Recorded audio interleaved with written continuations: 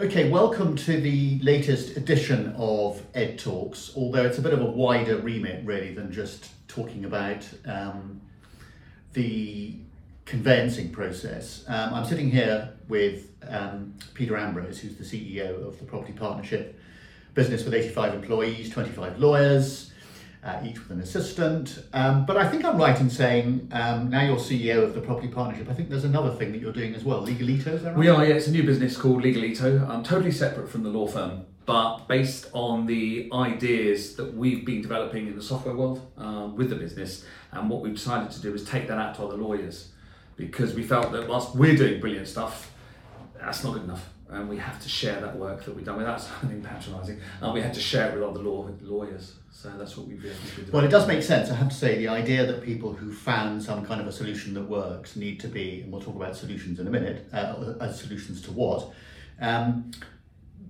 clearly something that's generic and can be rolled out with other solicitors is clearly a good idea. And it's really difficult. A few people have tried it, not very successfully, this whole idea of a single network where people can share information. And the problem they've always come from is that they don't fully understand the issues that lawyers face on a day-to-day basis.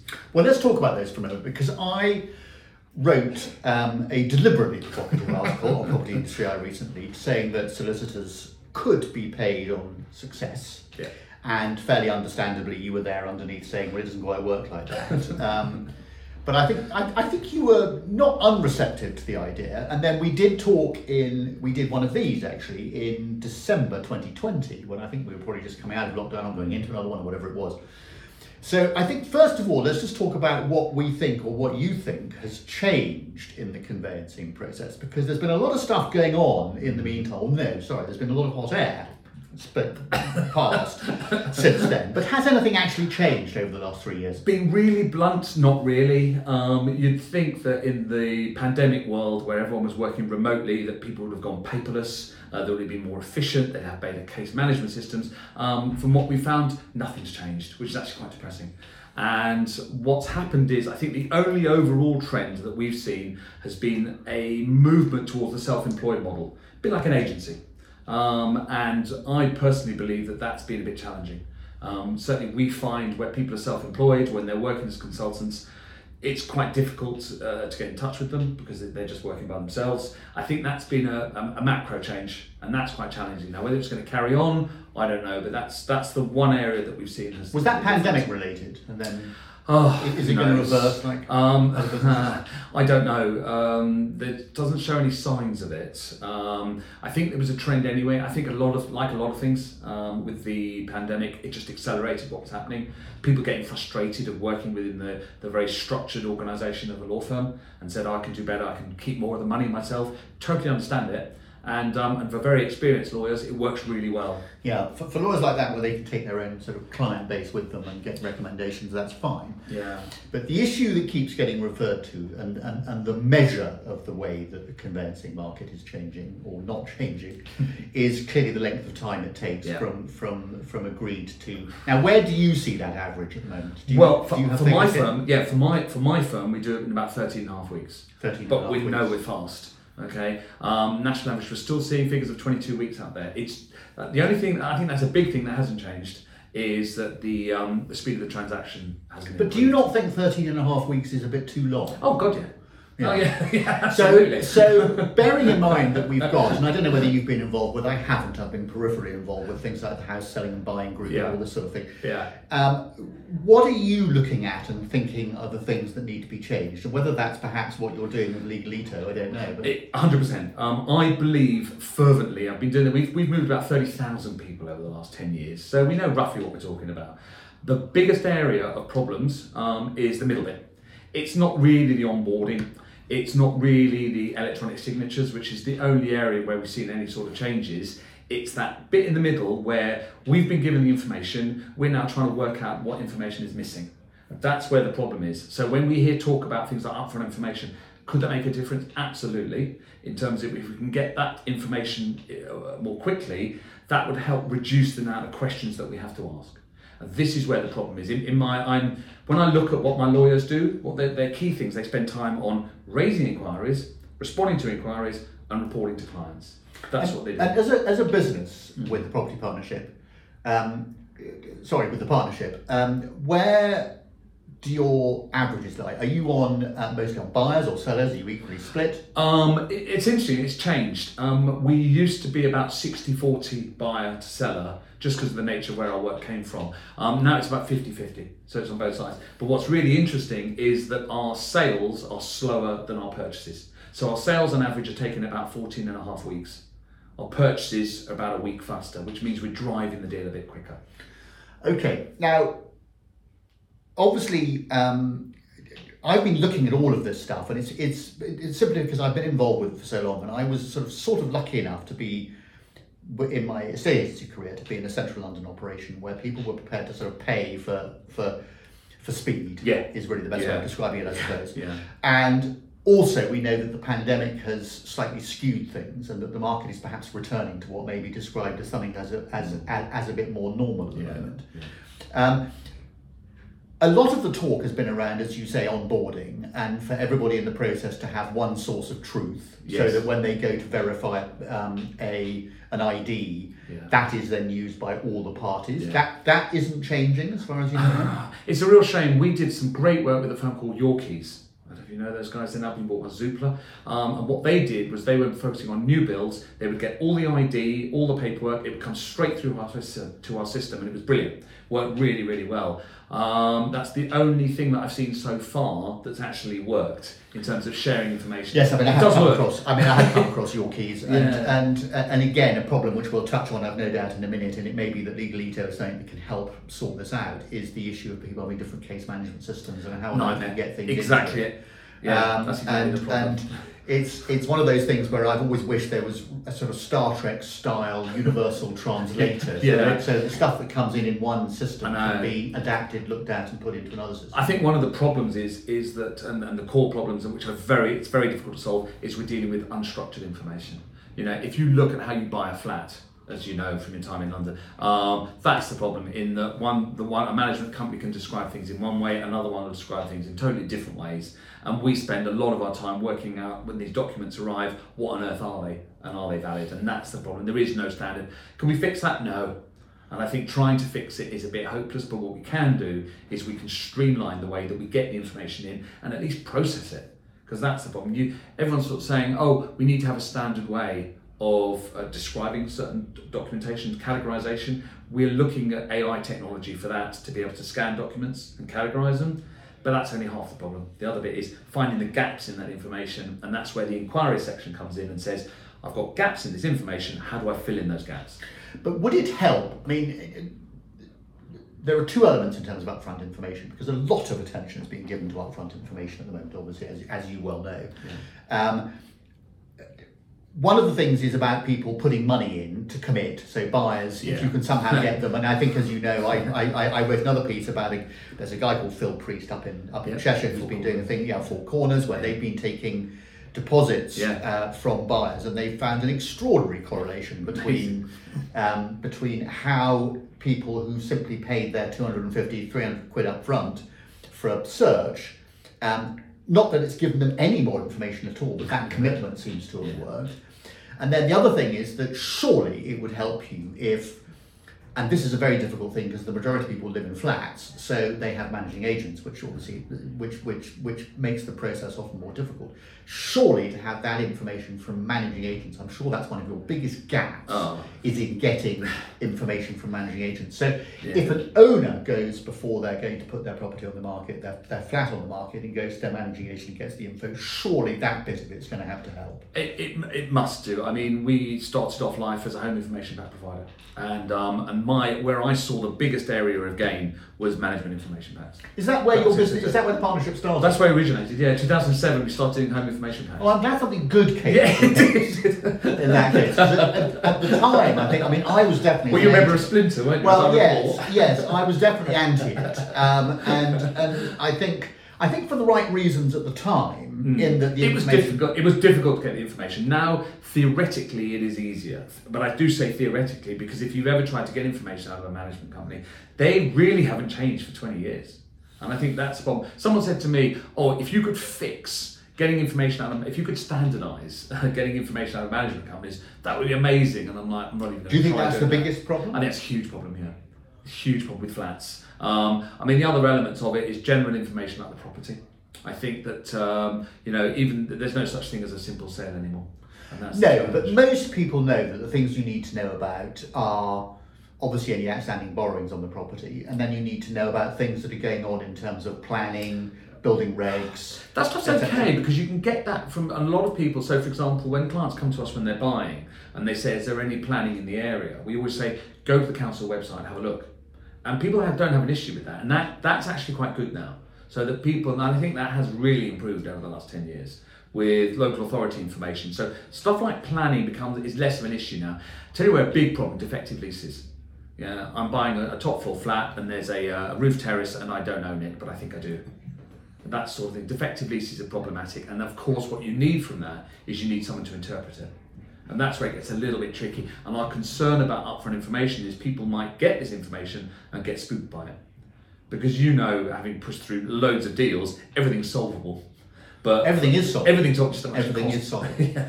But I do think there's been and I've got to be careful how I say this, but I think there's been a slight diminution perhaps in the quality of some of the people that work within the agents, because they've got used to just farming leads that have come in. It hasn't helped over the last 2 or 3 years with COVID. Yeah. They're just farming leads that come in and doing deals and passing them on to the next one.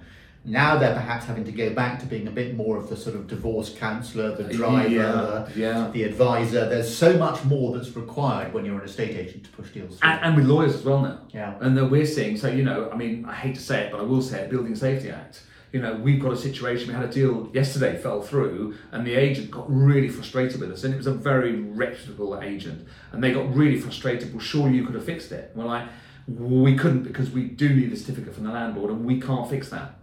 And so as lawyers, we're now, and you do see a lot of people online going, oh, it's really unfair, we're having to be this, having to be that. It's like, well, yes, you are. But that's the life of a lawyer now, and like an agent. And I think where we see the problems is to have those sorts of skills is really tough with lawyers, especially very inexperienced lawyers that we're seeing. And we are seeing this. There's you can't shy away from it. Well, I can't help feel that with all this, for exactly the reasons you just stated, that sometimes you can't get the actual certificate you need and often it's because the landlord or the managing agent are not necessarily incompetent, but they're absent, and it's very difficult to get hold of them. Yeah. What I think is becoming so much more important in the property game is having an audit trail of stuff you're doing to manage. So one of the things that, for instance, we've been involved with at my business at Viva is doing fire door checks. Okay. And a lot of people have been slow to start doing fire door checks because nobody has come in and been busted yet. No one's actually had a case. The moment someone's busted, everyone else is going to go, oh my God, we better do this. Yes. But the point is, for those that are doing it, they're giving themselves an audit trail. They're saying, right, well, we are doing this. And we're sending someone in to check them, to look at them, whatever it is. Yeah. That is an audit trail. And I know from my time at Douglas and Gordon, in its proper previous incarnation, we had an issue with our block management side at one time with fire. And it's frightening, it's dangerous. Yeah. So when it comes to other bits of a leasehold trail for management, having that information and keeping it, I think most people when they buy a flat, they don't understand how important that audit trail is going to be for that when they come to sell it. They just don't think about it. But this is great. Yeah. And they bury all the bits and pieces to do with paying their service charge. They just pay it. They think, well, I don't want anything to do with that. And actually keeping an audit trail, keeping information could possibly, for your certificate, if someone had said, well, we've inquired here, there, or whatever, where this is the copy we had 5 years ago, whatever it might be, there could be something that buyers, if they're better advised by their agents when they buy it. The agent, when they sell a property, someone might just say, just make sure you keep a file with everything in it. Keep all your correspondence. Speak to your managing agent once a year, whatever it is. I think this is exactly it. I mean, it's like the discussions about property logbooks. In principle, a great idea. I was involved in a discussion with the association actually a few weeks ago about this. The problem with it, like everything to do with properties, is it's far more complicated than, unfortunately, it seems. The idea of storing all this information electronically in one place is brilliant. And we're sitting there going, that's a fantastic idea. And then I remember one of the people popped up and said, GDPR? Like, oh, yeah, of course. What information are we storing? Right to be forgotten? And all this kind of horrible legal technicality. And we see this. I mean, we have people coming to us saying, issuing subject access requests on their files. But do you not think GDPR too? I'm old enough I'm old enough to roll my eyes at GDPR. Do you think it's a little old rubbish, or do you think? I tell you something, right? We have people that will, I won't say regularly, but frequent enough for us to say, that will quote this at us. We do get this. Now, whether they follow through or not, and we are really careful with this stuff. And the problem is, like all these things, we're sitting there going, all it takes is one case, like you were saying. I mean, you look at chancel indemnity, okay? We've been buying chancel insurance, all right, for the last, 17 years now, I say, and there's only been one case. And you say, okay, how many millions do we, I mean, on my firm alone, we spend about £250,000 a year on this. Yeah, I don't think a lot of agents watching this will actually understand what an indemnity is. We used to use them, or we used to recommend that the solicitors we worked with use them, and they did, and they got quotes. For certain things, it's okay. Has it become much more expensive to get those? It is expensive. Well, it depends. I mean, chancel repair is the big one. When it's things like absent landlord or defective lease, defective title, it's not particularly expensive, but it's very irritating, and people take real issue with it. Yeah. It is a quick fix. So, for example, we take out insurance for remortgages. Yeah. Why would you search us on a remortgage? You've already bought the house once. But some people sort of go, some lenders go, I'm not sure about it. Well, and your opposite number solicitor might take it. Well, they might as well. Exactly. Yeah. But I'm interested over the last 17 years, chancel insurance. I mean, how's it gone up? Not very much. It's still about £17, which isn't. I mean, it is ridiculous. It is ridiculous that people don't sometimes understand how many other ways there are to solve these sort of issues. Well, to be fair, I mean, yes, insurance does work. The issue we find is, of course, is when you try and buy properties that have had so many policies against them, then they become unmortgageable, and that's where it gets picky. We'll just layer on another insurance policy, and it's a bit like. So it does. Okay, so what else? So in terms of the article that I wrote about solicitors being paid on success.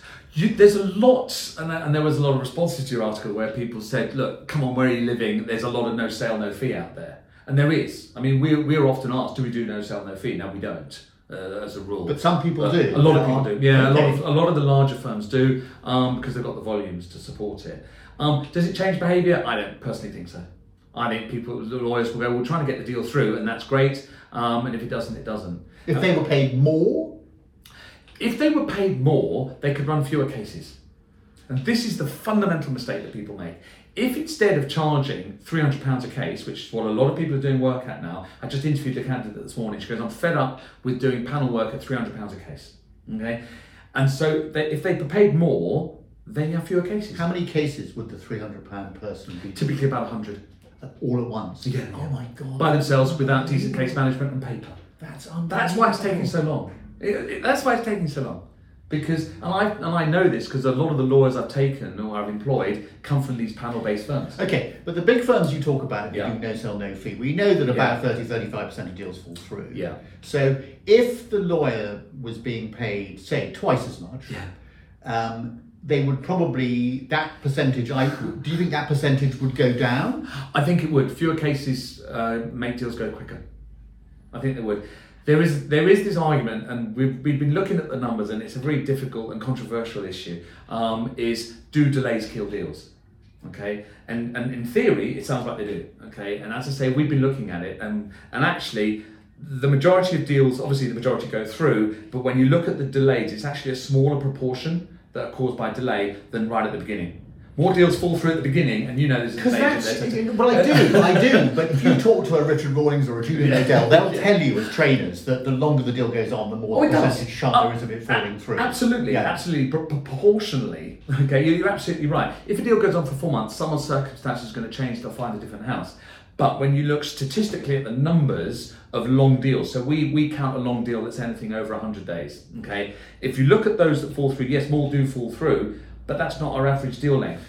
Okay. So it's a bit controversial. But. So there is an argument that if you pay lawyers more, so how do we persuade the public? Because the problem you have as lawyers is you're advertising to a B2C market. So you're not Purple Bricks, or as they used to be. You can't spend 4 or 5 million quid a month on taking TV ads out, say, guys, pay 500 quid instead of 300 quid, and you're going to get a better service, because people people on the buying side, certainly, people on the selling side tend to have been through the process when they bought it, so they know a little bit more about how it works. But for a lot of buyers, it might be the first time they've ever done it. They just have no idea. They just assume. They also assume that when their offer's been accepted, they think they bought it. They bought it. So I mean, they've got no idea that they've got up to 20 weeks, half a year more of heartache to come. Nightmare. So what we've been talking here, I'm very aware of the fact that most people listen to this, they listen for sort of 20, 25 minutes, so I don't want to go on too much longer. So what would you say to those people who are buying if you wanted to persuade them to make sure that the process that they're about to engage in, that they do it right? Yeah.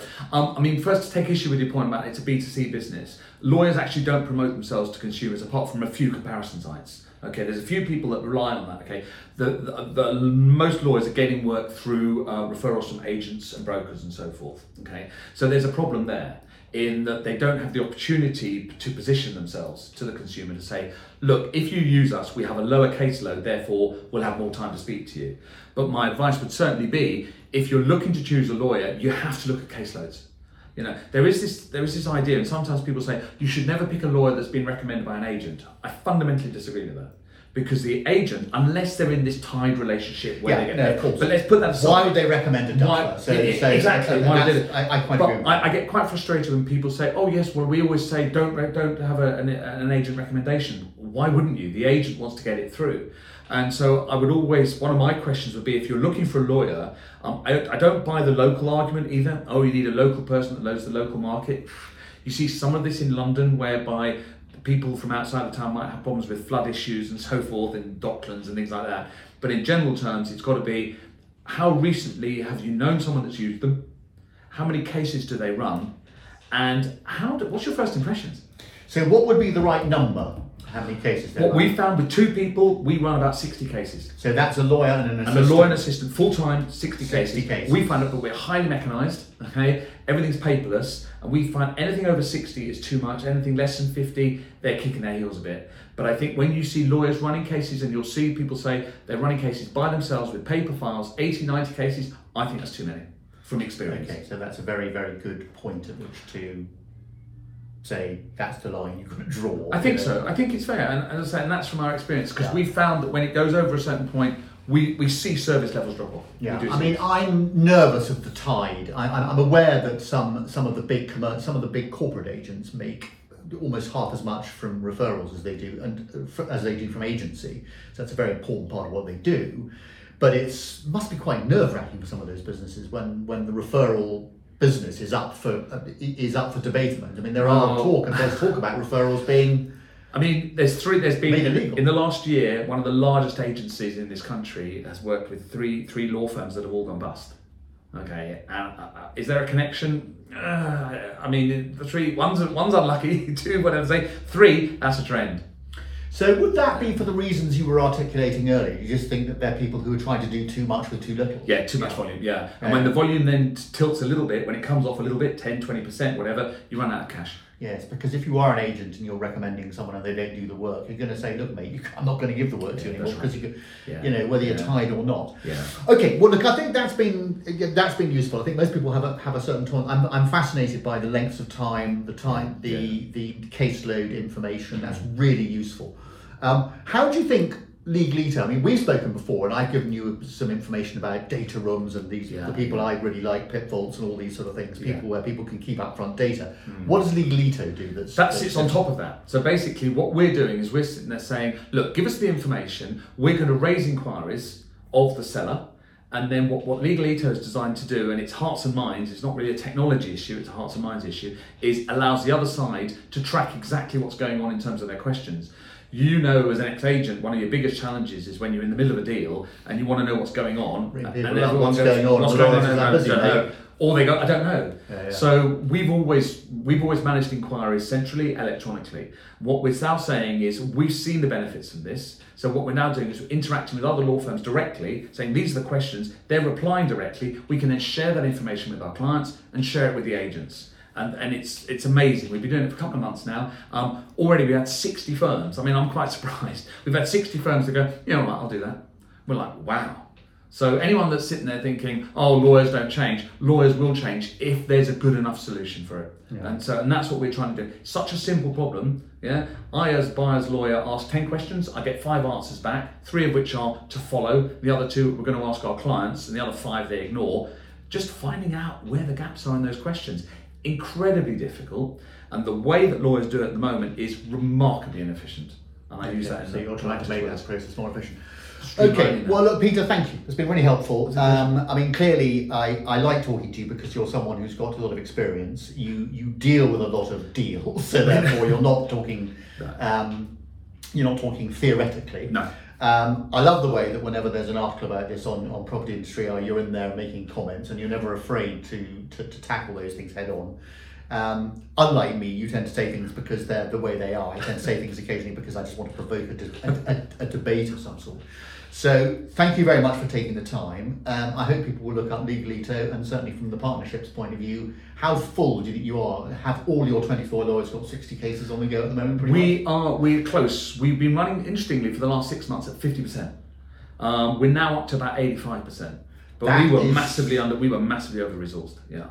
Okay, yeah. And that had come off as a result of all the chaos we had at the end of last year and the beginning of this year. Absolute nightmare. You talk to any lawyer, the first 6 months of 2023 have been pretty horrible. Yeah. To be fair, whenever market conditions change, there's always at least a 3-month hiatus where people stop and think, what am I going to do next? Yeah. I can't see that people are going to stop buying. Maybe they buy for less. It's fine now. I've got to say, we've had a very stable pipeline for the last 2 months. And it's good news. It's really good. There you are, guys. You've heard it. It really is. Okay, Peter, thanks for your time. Appreciate it. Absolute pleasure.